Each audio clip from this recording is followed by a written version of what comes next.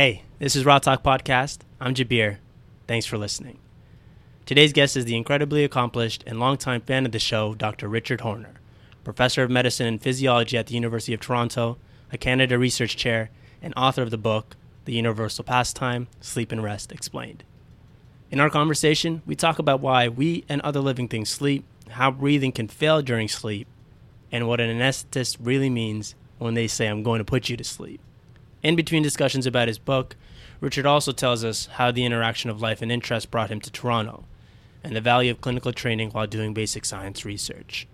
All right, enough from me. Let's hear from Richard.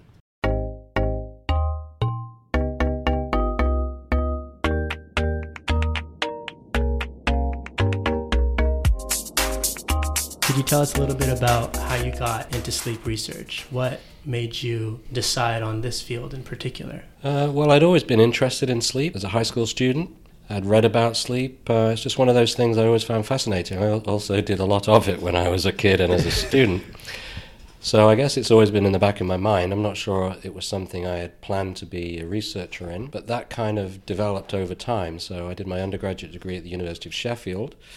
And at that time, it was known for gastrointestinal research, like really preeminent, and that really did have my interest. But my other interest still at that point was sleep. And it just so happened that an opportunity arose at the University of London as a PhD student. And the reason I applied there was a very unique position. So sleep science and sleep medicine was very new at that point. It was really developed in large part in Europe and places in North America too. But in London, they were developing and setting up the first sleep lab. So what made it really interesting was there was an opportunity to do some solid physiology. I'm a physiologist by background. And at the same time, that very well-equipped lab was set up to be the only sleep laboratory in London at the time. Labs Group was the only one in West London. So what made it special was half of my time was spent doing clinical evaluations. As physiologists, we would set up the lab during the day. There'd be night staff come in, and at that time it was a night nurse who set up the patient, and we would come in as PhD students in the morning and interpret the data and write a clinical report. So as a scientist and as a physiologist, that was fantastic. Yeah. And then the professor of medicine, Abe Guz, he would read and sign off on the reports. And we did that 1 week out of 2. So full week of research, and then second week it was a clinical lab. So as a training, it was absolutely fantastic. As clinical training, how did that inform your research then? And if you're doing that at the same time? Yeah, so as a PhD student and then as a postdoc and now as a faculty member, I've always been in clinical departments as a PhD scientist. I'm very comfortable dealing with clinical issues, talking about clinical issues, and it always informs the work that I do as a basic scientist. It's always in view of what it may mean clinically. So we do solid basic science, but it's always with a view to how it might be handled clinically. Was there a moment or was there a realization that, you know what, this is for me. I want to become a scientist. I want to do this as a career? Because you always had this interest in sleep and physiology, as you talked about. But were there any kind of clues, any kind of conversations or reflections that you think today and say, yeah, I remember the day or the time I decided this is going to be what I'm going to do for the rest of my life? Well, I hate to disappoint you, but no. Yeah, that's fine. There wasn't. It was an evolution, Okay. for sure. I love the workings of the body and I love biology. That were my two choices, whether to be a physiologist or a biologist, because evolution is my other really serious scientific interest. So the physiology side won. There was an aha moment with the books I'd read. Yeah. So The Body in Question by Miller was a real eye-opener for me in terms of really being interested in the biology of physiology of the human body and its workings. That was actually a real decision maker for me. So my decision then was biology or physiology/medicine, and that really pushed me to choose physiology rather than medicine. It was very instrumental in my thought process. But at that point, it was more to the issue that I was really wanting to understand. The idea of research, if you'd asked me as an undergrad, I probably didn't know what that meant, in fairness. I think there's more of an emphasis on research in modern day curriculum, which I think is great. But really it was a process of wanting to be involved in high-level understanding of physiology as it applied to biology and medicine. And So at that time, it was more the educational element that I was kind of focused on, because that was more what I was aware of. And I still have a real passion for understanding and educating, because I like to be educated myself. And I think if you want to teach, you need to understand it yourself. But then as the more I went into research as a PhD student, the place I worked at, which was the Charing Cross and Westminster Medical School in the UK, was a hotbed of really good people doing great research and interacting in a really collegial way. And what really struck me, and it's kept with me since, was it didn't matter that someone was the professor of medicine, a senior scientist, a postdoc.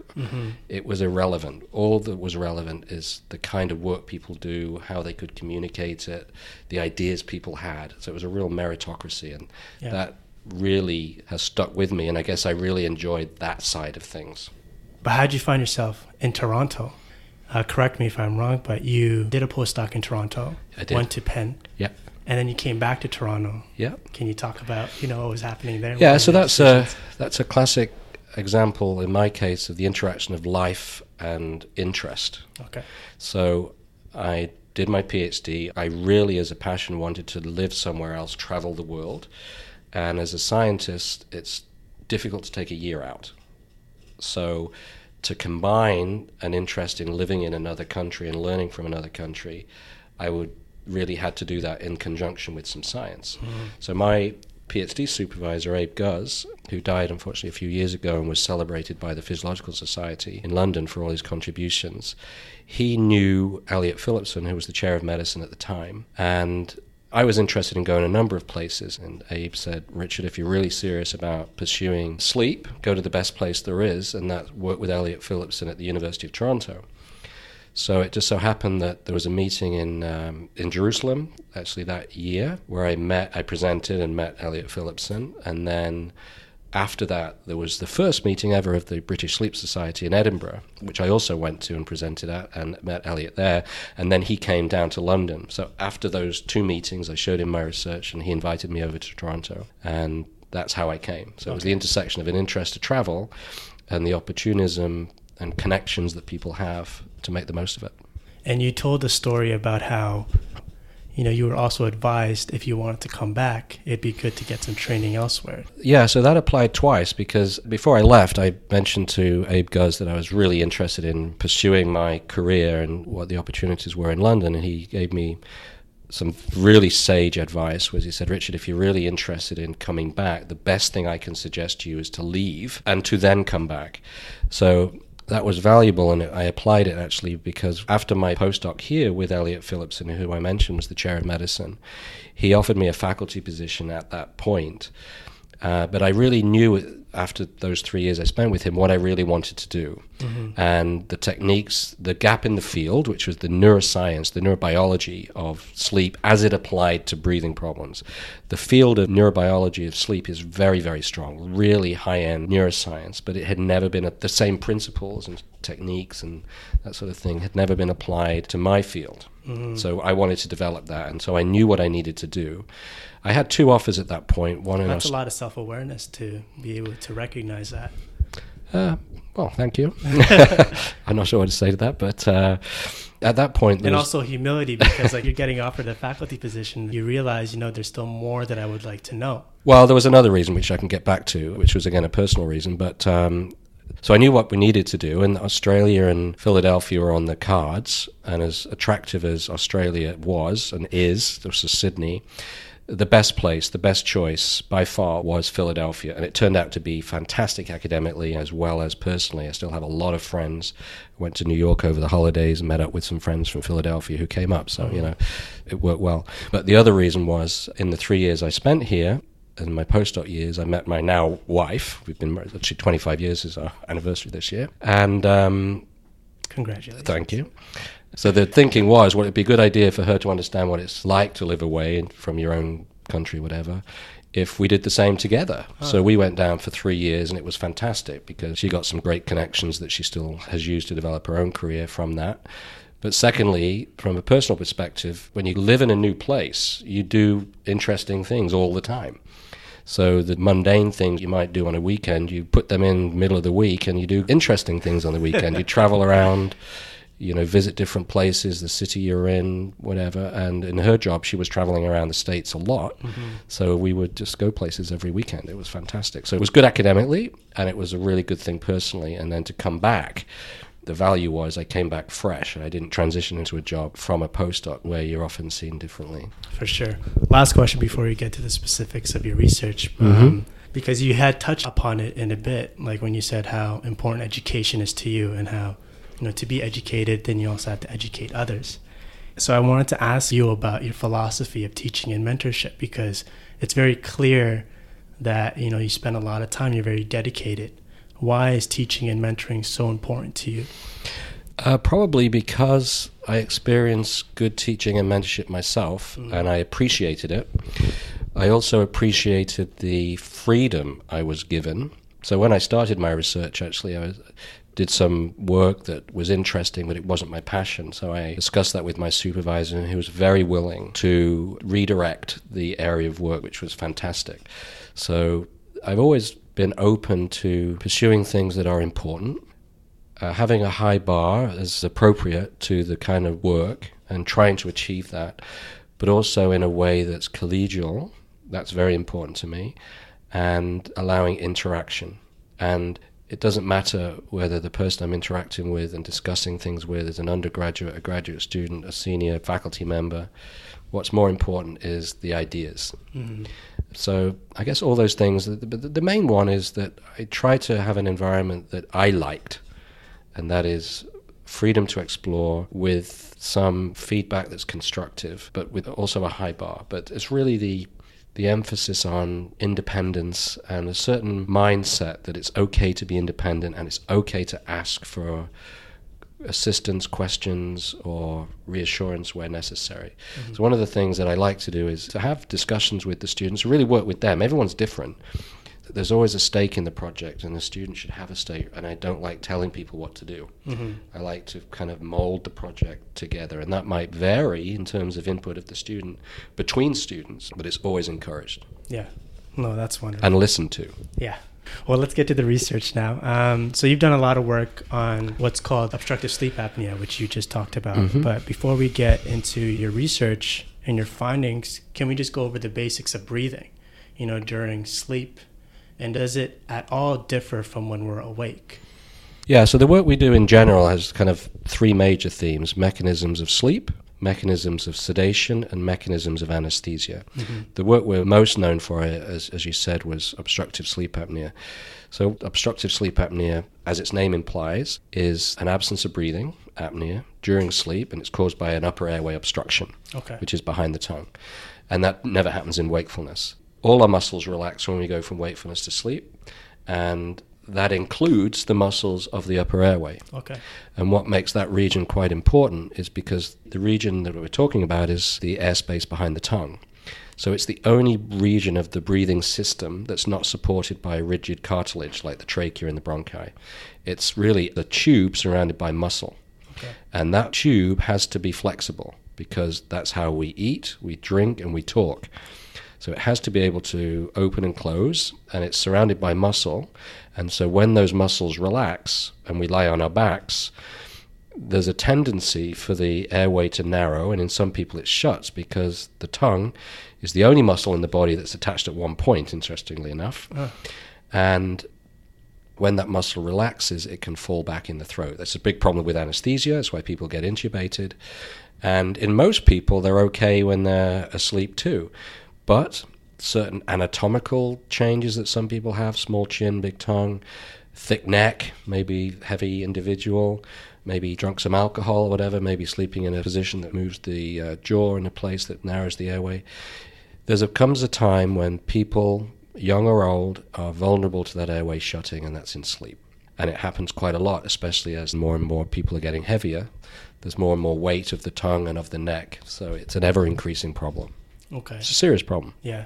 And reading your last paper on potential drug targets for the treatment of obstructive sleep apnea, and again, the thing that struck me was that there aren't any at the moment in the market, current viable pharmacological targets. And one of the things you mentioned, or you provided 3 strategies to move this field forward, and I was hoping you could kind of tell us about that. The fact that there isn't a drug that's been in the public domain, but I also don't think they've been developed privately at this point either, tells you that it's not easy. But I've always viewed that our position has always been to identify the biology. Okay. I'm not really interested in developing a sideline and a company to develop molecules for something that's hard to target. Sure. I'm more inclined as a scientist to provide open source knowledge about what's useful to target and then work with that biology, and then it's open for other people to pursue. Okay. Knowing what to work with is the first step.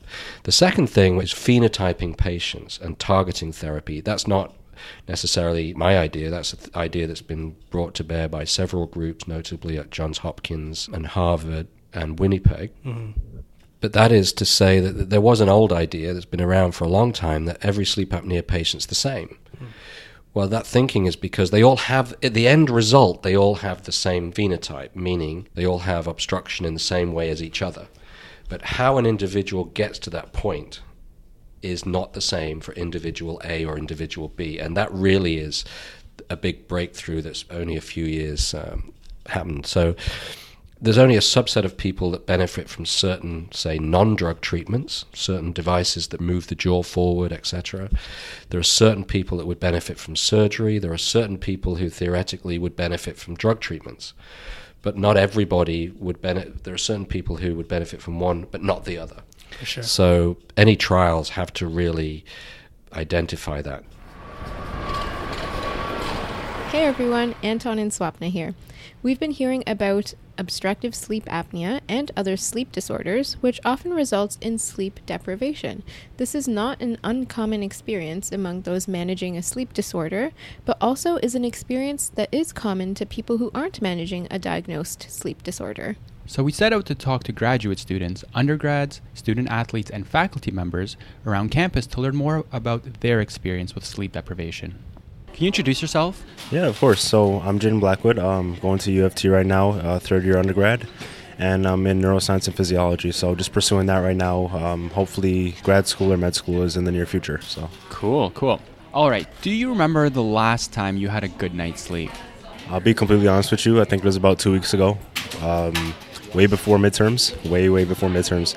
And I think it was just through a combination of studying and midterms as to why I was not having good sleep. It was about, I'd say on average 5 hours of sleep around that time, but about 2 weeks ago, I'd say I had like a good, decent 9 hours. So, Hi, I'm Jason. I'm the Associate Chair for Undergraduate Studies in the Department of Physics. Thank you for joining us. Do you remember the last time you had a good night's sleep? I mean, my definition of a good night's sleep is pretty much anything over 6 hours, really. And so if I'm, in bed by 11:30 and then up around 6:30, then it's all good. So my name is Shauna Solomon Krakis. I'm a clinical psychology student at UTSC.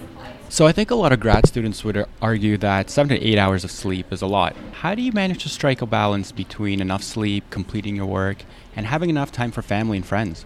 So I had a supervisor once at McGill who told me that his strategy for graduate school was to work as hard as he could from 9 to 5, and then anything afterwards or anything before was self-care time or time for family, friends, and sleep. And so moving into graduate school, I've tried to the best of my ability to adopt the same strategy. So just working as much as possible during the day, and then having the evenings and weekends to the best of my ability is self-care time. So that's something I certainly adopted in graduate school. Did not do in undergrad. So I definitely think it is a challenge for most students to be able to strike that balance between all those spheres. In my case personally, it has been the sleep aspect of it. I've tried to incorporate the social aspect as well as the academic aspect of things into it. But as a result, I don't really get time for myself. Coming home at night is usually late nights for me. So as a result, I try to find that downtime, and I kind of extend that downtime well into the late hours of the night. My sleep does suffer, so.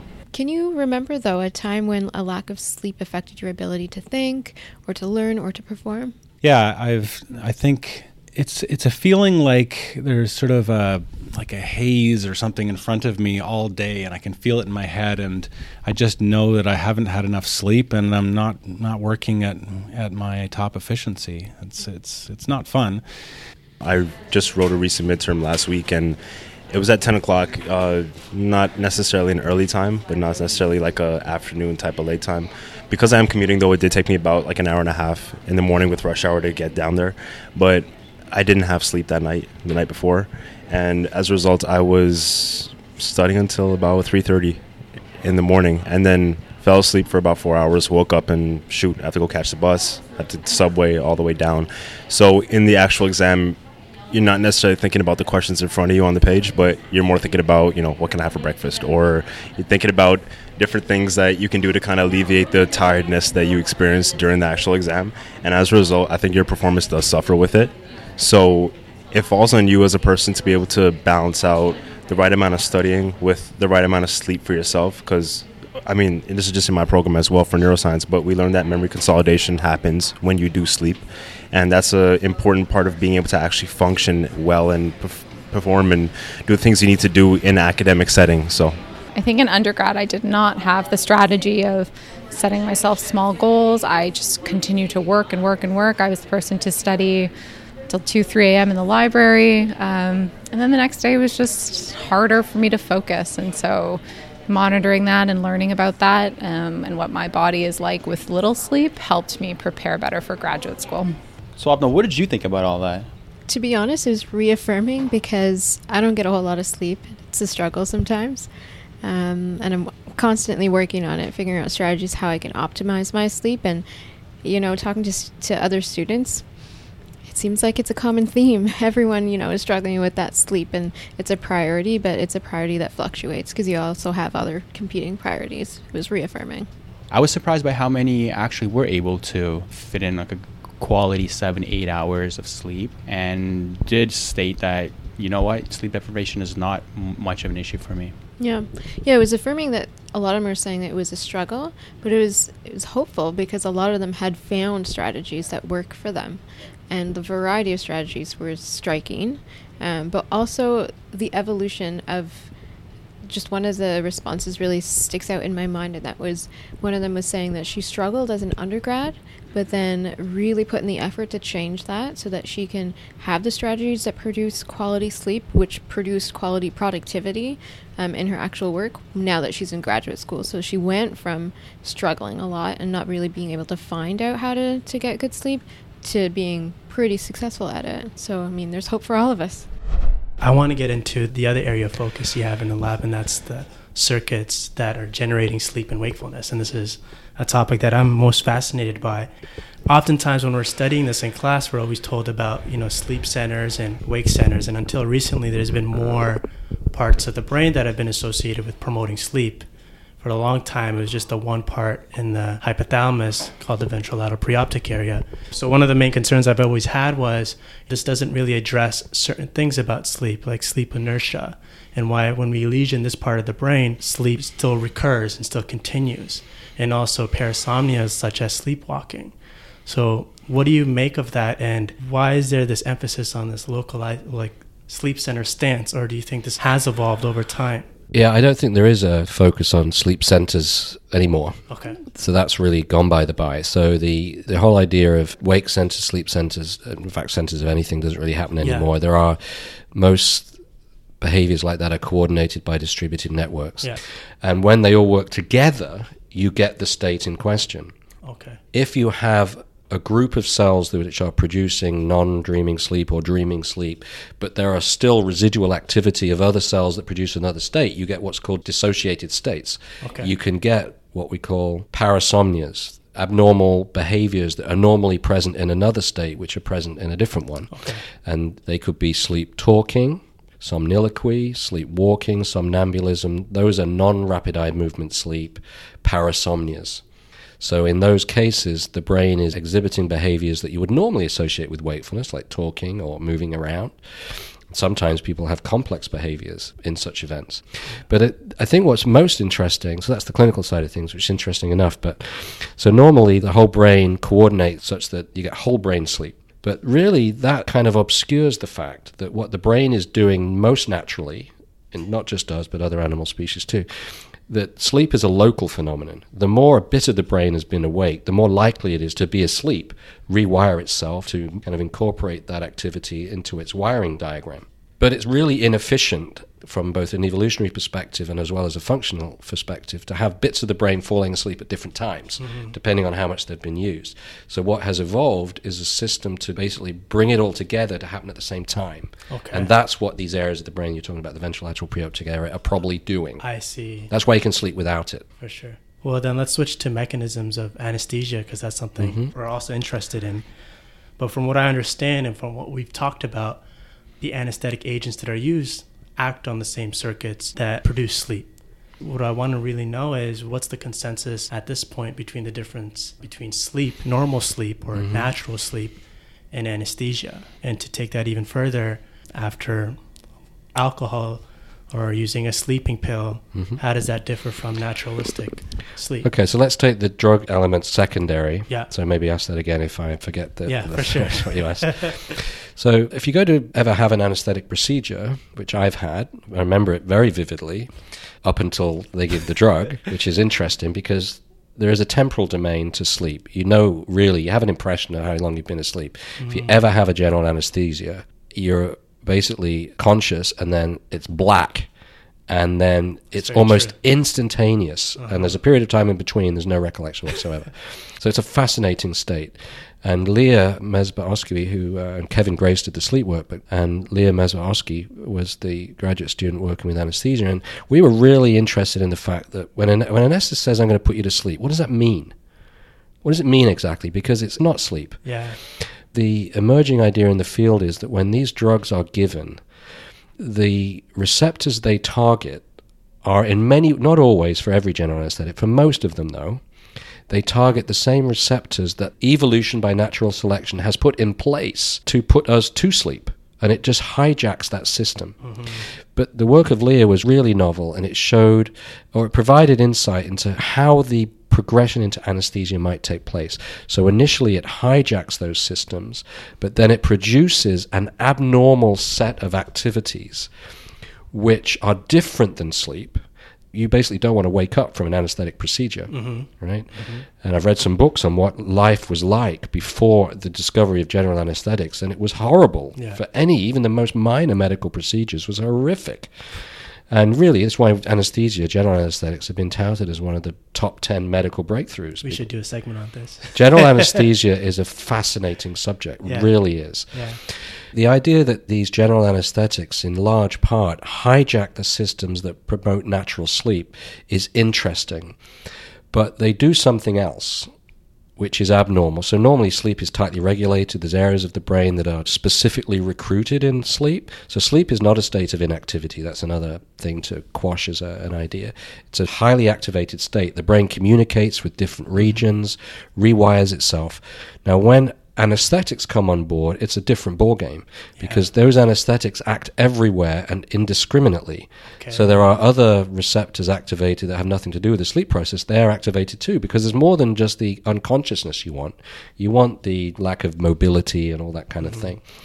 But the other thing that it produces, it alters the brain waves. There are distinct brain waves which are signatures of sleep, and they're different with anesthesia.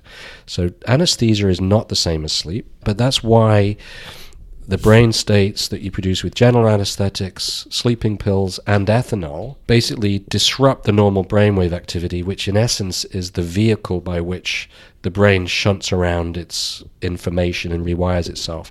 So none of those things will ever be substitutes, even the best sleeping pills will ever be substitutes for the normal state of sleep is, and therefore what it does.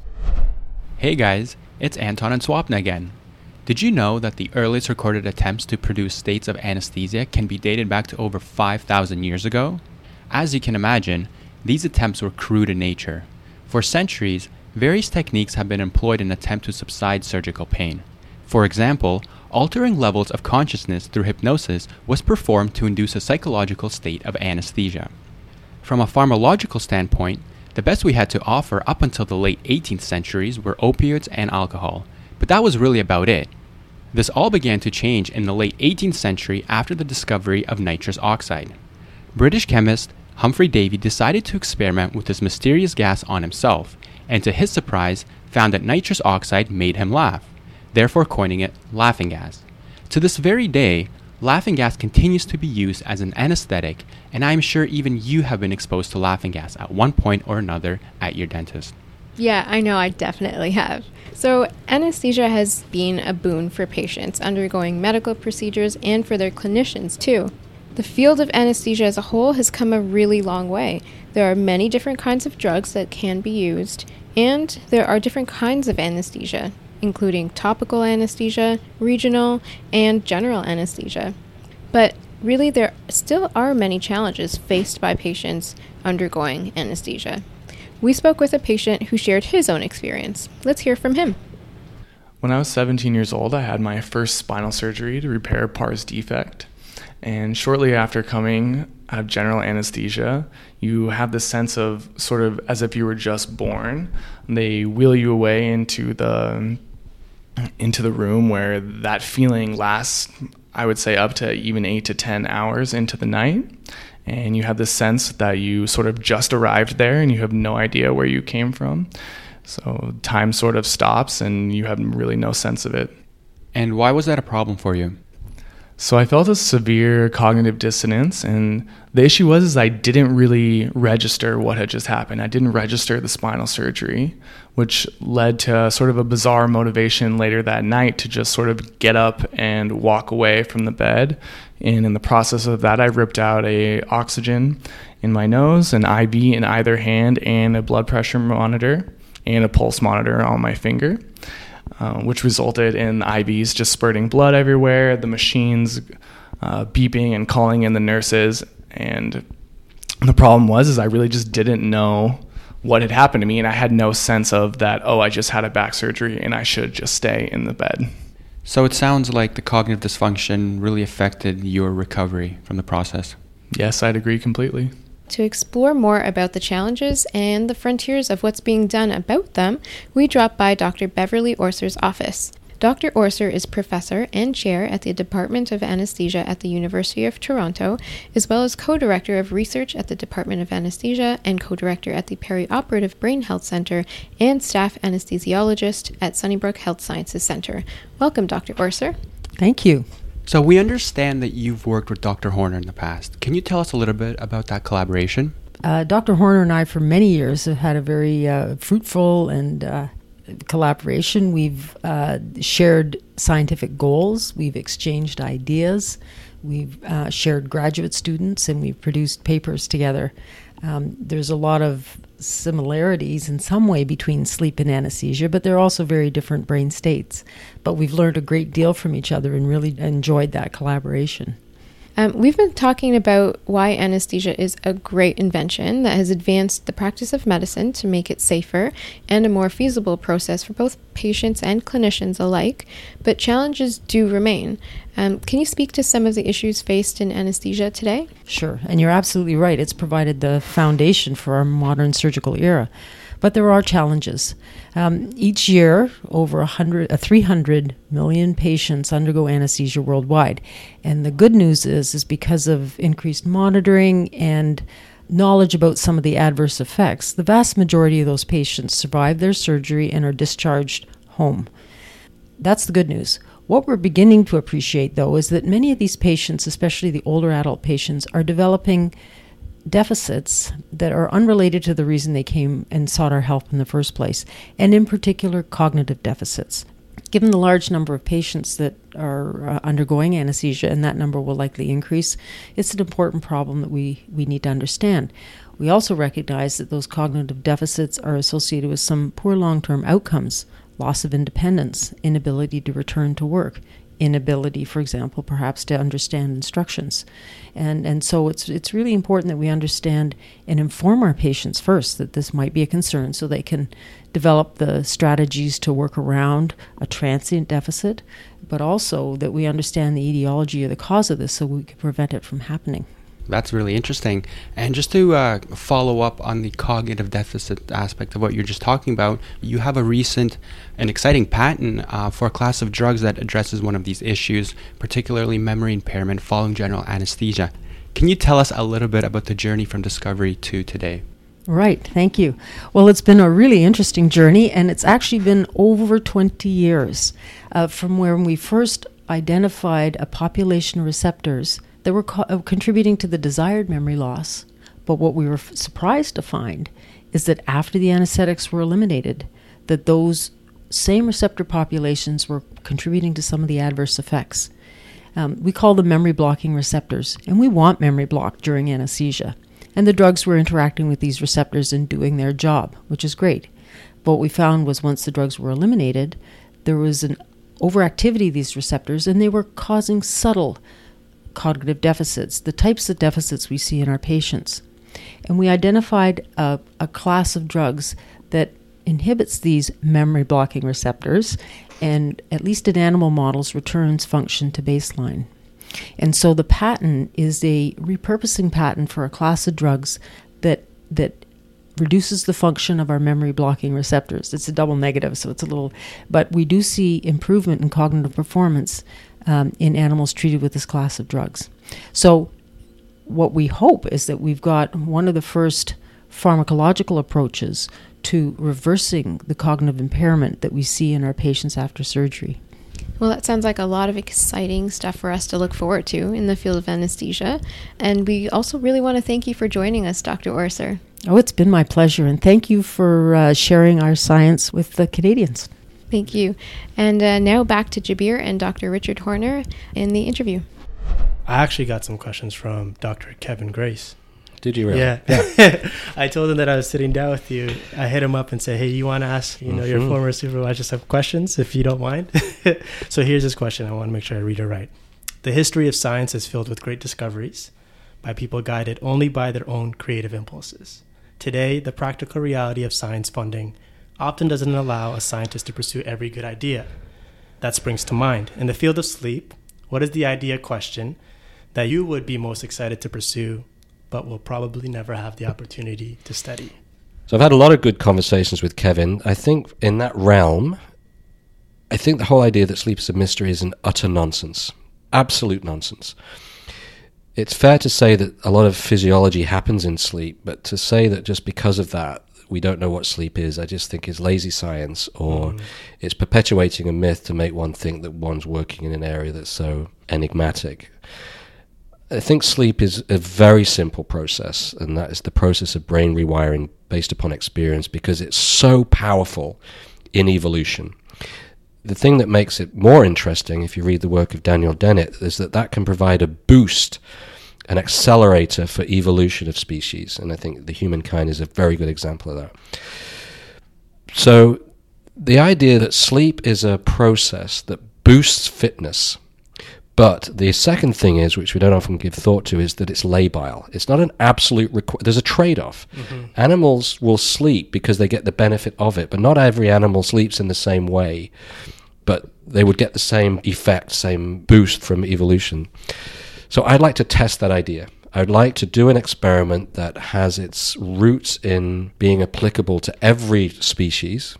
It doesn't really matter what one would study, but to provide some challenge from the point of view of fitness, in which case the choice of not sleeping would be the better one to survive.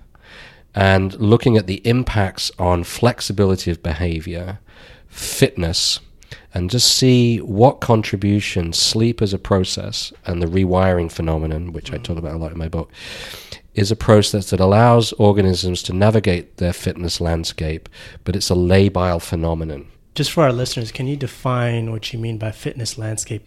So if you imagine a mountainous landscape, let's look at Everest, right? And normally we ascribe in such a mountainous landscape that the top is in the death zone. But in a fitness landscape, let's just view it differently. The top is the best, the valleys are death valley, and the peaks are peak fitness. So if you have organisms, the position of an organism on a fitness landscape, which is multidimensional, but let's consider, say, a pair of genes. Genes for a behavior A and B, and there is some level of fitness that's determined by those genes. So you could be in the middle of that landscape, so your fate is really not certain, because you're close to the bottom as you are to Death Valley. But let's say you're in Death Valley, your chance of survival as a species are slim, and if you're at the top, they're more secure, probabilistically. But that's fixed. But if you have the capacity to rewire, right, where you can live and learn. Yeah. You can learn from your kin, you can learn from what you see, all the things that are available in life. So at that point, the position on the fitness landscape is not fixed. So that's what plasticity does.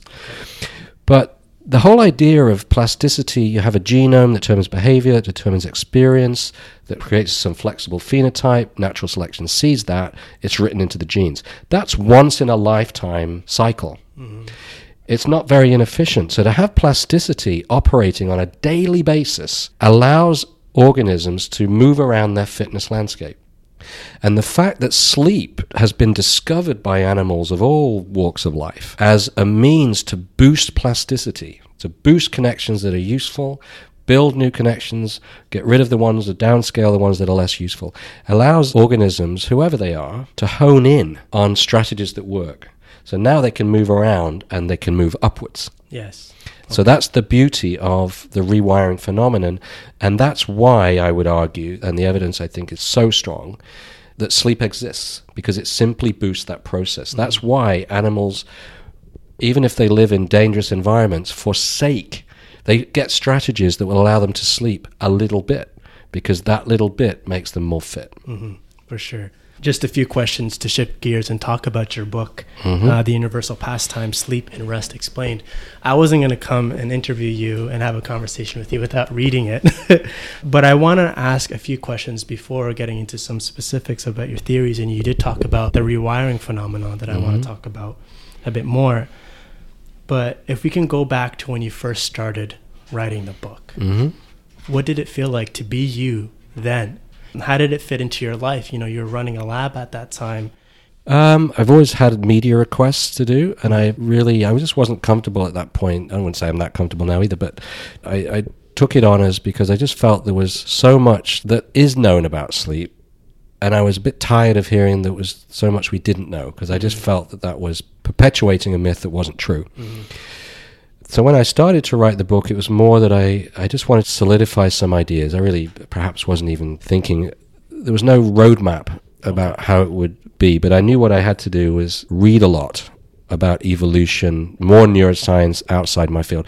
As a research scientist, it's not an easy thing, obviously, because you always got to be competitive for grants to sustain your research. But it keeps you narrowly focused, which I've always not really enjoyed. And so I purposefully set aside my evenings to read about things that had always interested me, but I wanted to learn about. Philosophy, evolution, wider aspects of neuroscience that I would never write about in my academic life. So actually I found that really interesting, and I enjoyed it. I allowed myself to read material that I had previously read when I was younger, but I felt compelled because of my academic life, which is competitive for grants, that I just didn't allow myself. So that aspect was fantastic. And you mentioned the theory of sleep. I mean, I don't propose a theory. Yeah. I just propose that we know exactly what sleep does. So let's not make it too complicated, number one. And the simplicity of it fits with everything. So there are certain outcomes that come from the basically sorting out of ideas is really what it is, and placing them on a proper, in my view anyway, a reasonable and appropriate structure that works. And so there's an array of ideas of what sleep does with respect to energy conservation, adaptive inactivity. If you hide away, it's adaptive because you'll survive. Those things work, but they don't sit at the root explanation. And the root explanation is simply plasticity. Yeah, and I love that, because what you did in the beginning, especially in the 4th chapter, is you went through all these conservation theory, this inactivity, but your main premise was you have to look across all living things. It has to apply to everything. It has to apply to everything. And I find that very interesting, because oftentimes we don't look at a phenomena that's common to all of us and look at it from every living thing. It's like, okay, this happens in humans, this happens in animals. Sometimes I guess it makes sense, but I think what I really liked about reading that was you went and described all these different views, but then you went, but this is the root explanation. But it's all of those things. Yeah. Those things happen. These other explanations exist, and they're appropriate in certain circumstances. What the field was stuck with, any exceptions to a particular thing was like brushed under the scientific carpet. You can't do that. Yeah. The phenomenon of schooling in fish, the ideas of group sleep. Yeah, the unihemispheric sleep. Yeah, and half-brain sleep as well, and the lack of dreaming sleep in whales. You can't just ignore them.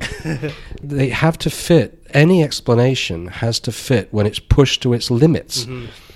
Even more recent findings that jellyfish sleep yet don't have an organized brain. Yeah. There's no conflict with the discussions in the book whatsoever. Yeah.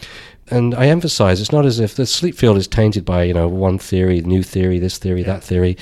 The book is not like that. It doesn't come up with a new theory. It just says these facts can be explained by one simple thing. Yeah. And it's simple. Yeah. In fact, it's so simple, it's been ignored. Yeah, and that's plasticity. But that's plasticity. But I think the other thing that, if I would argue, and if you don't mind me saying, that puts it in perspective, is that it's not enough to say plasticity is the reason why sleep exists, because it doesn't push the envelope. Why? What about biology? What does natural selection see? What can it act upon? And that's the value of putting those ideas in the realm, for example, of the arguments of Daniel Dennett. Mm-hmm. Because when you apply those ideas and say, okay, well, what about it? Why would organisms hone in on this? Mm-hmm. Just as a process through evolution by natural selection, is because it's so powerful, as it boosts their fitness and allows them to move around the fitness landscape. But the implications of that, which I cover in Chapter 7, would be working with this. What does it mean with respect to human potential and the evolution of intelligence, which, again, is not plucked out of thin air. It's grounded on a solid literature that exists. Yeah. Well, I just wanted to kind of stretch out the whole plasticity thing a bit more, because you do talk about in the book that sleep is the optimal condition for this rewiring to occur. But what makes it the optimal condition? Why can't, this just happen during wakefulness? Well, it does happen in wakefulness. Yeah. So what is about sleep why is that the optimal condition? There's two reasons. One, if you're ever in a busy environment, say you go to a party, you meet someone and someone says their name and you want to remember it, and then off you go, or someone says something at the same time as you hear, and then you can't remember it. Everyone has that phenomenon. So outside influences can destabilize circuits. Yeah. Or make them less optimal. That's one thing. But with any idea that we can not learn when we're awake is nonsense. Of course we can. Yeah. Right? The value of the sleep phase, particularly in more complex organisms when we get to mammals, is that the brain replays information, but now it does it internally. So instead of having one shot of learning and applying yourself to a set of things you might want to learn implicitly, let alone all the things we learn subconsciously, those circumstances are replayed in the sleep phase. Not only are they replayed, they're replayed over and over and over and over and over again. So that constant replay at an accelerated rate, shifting information from a short-term store, say the hippocampus, to a long-term store, areas of the cortex, allows information to be shunted around, number one, but because it's replayed over and over and over again, certain connections associated with certain things are strengthened, laid down, kept active. So areas that are constantly used remain active. Areas of new areas are constantly replayed, allowing us to learn new things. Okay. And the fact that these things are replayed and replayed at an accelerated rate is basically boosting a process that did exist in wakefulness, but now it can happen undisturbed over and over again, and really consolidating the laying down of circuits that have a relevance to the experience we had in wakefulness. But the power of this is not just for the good. The experiences of wakefulness may have been negative. They're laid down too. Yeah. It's the basis of our environment having an imprint on our brain for better or for worse. Whether it's a good experience or bad experiences, traumas, bad experiences, good experiences, they're all laid down. This is part of the process by which our brains, from birth to death, incorporate our experience, and it's not always good. You sound like you have a second book in you. Do you have a second book in you? I do, but it's probably not along the lines you're thinking of. It's actually more to the point that there's actually a lot of time constraints stopping me pursuing it. But it's more taking issues which are of relevance, be it, why am I a night owl and what can I do about it if I want to be a morning? It's pitting the biology on that sort of thing. But the idea that I would pursue is doing very short chapters of 1,000 words each, tackling a question. Now, when I was young, another book I read that was very influential, which recommended, I had a great biology high school teacher, phenomenal biology at high school, Mr. Brylewski. I remember him very well. What was phenomenal about it? He did two things which I remember very well. One of them was he encouraged us to read the New Scientist magazine, which I still have a subscription to. The second one, he suggested several books, one of which is Why Big Fierce Animals Are Rare. And so this book had a question. Each chapter was a question. Why are big fierce animals rare? Why is the sea blue? Just things that are of interest in biology. So each question tackled something like that. Okay. And I would like to perhaps address specific questions which are relevant, not all medical, but so, for example, there's a program called the Frequent Flyer Program that is terrible. It's used by certain countries to technically follow the Geneva Convention for allowing sleep, but by disrupting sleep, it's a means of coercing people. It's a form of torture. Yeah. So, getting into not just the science of why that works, but how horrific it is. So taking examples in life, the issues of sleep pods, are they good? Are they not good? Why do we need them? So, certain issues with respect to sleep, cognition, body clocks, but putting them in a perspective that are societally relevant but based in biology. That's my thought process. Well, I'm looking forward to that when that comes out. I think that brings us to the end of this conversation. You have our listeners' ears. Is there any kind of message you want to put out there for them? Anything that you would want them to know? I would just say be curious, and explore. If something interests you, whether it's science, literature, art, pursue it. Just stay interested because everything's related to everything else. Well, there you have it. Thanks again for your time, Richard. My pleasure. My pleasure. I really hope you like what you heard. You can stay in touch with Dr. Horner on Twitter at SleepScienceRH. And be sure to pick up his book. Again, that's The Universal Pastime, Sleep and Rest Explained, on Amazon by using the affiliate link on our website. Now for a preview of episode 34 with health professions education scientist, Dr. Ryan Bridges. I asked Ryan what goes into building a program of applied research. Here he is describing one of the 5 components. It's key, I think, for everyone out there to think about if you are going to be working in an applied field. Yes, it's important to work with the frontline people and professionals, but also who are the people who are helping set the mandates? Having them on board to advise on the realities of their lives and the pressures and factors to consider from their perspective, super important. And the story and implication behind one of his tweets. It's important for us to remember what others have done and to recognize I'm probably not entirely unique. I'm tweaking on an idea rather than creating an idea. But don't forget that that's the reality rather than you're always innovating. And we feel pressures to try to represent ourselves as new and novel. Yeah. All right. Thanks for listening. See you in 2 weeks. Raw Talk Podcast is a student presentation of the Institute of Medical Science at the University of Toronto. The opinions expressed on the show are not necessarily those of the IMS, Faculty of Medicine, or the university. To learn more about the show, visit our website at rawtalkpodcast.com and stay up to date by following us on Twitter, Instagram, and Facebook at Raw Talk Podcast. Support the show by using the affiliate link on our site when you shop on Amazon. Also, don't forget to subscribe on iTunes, Google Play, and Stitcher, and rate us 5 stars. Until next time, keep it raw. I'm not really interested in developing a sideline and a company to develop molecules for something that's hard to target. I'm more inclined as a scientist to provide open source knowledge about what's useful to target and then work with that biology, and then it's open for other people to pursue.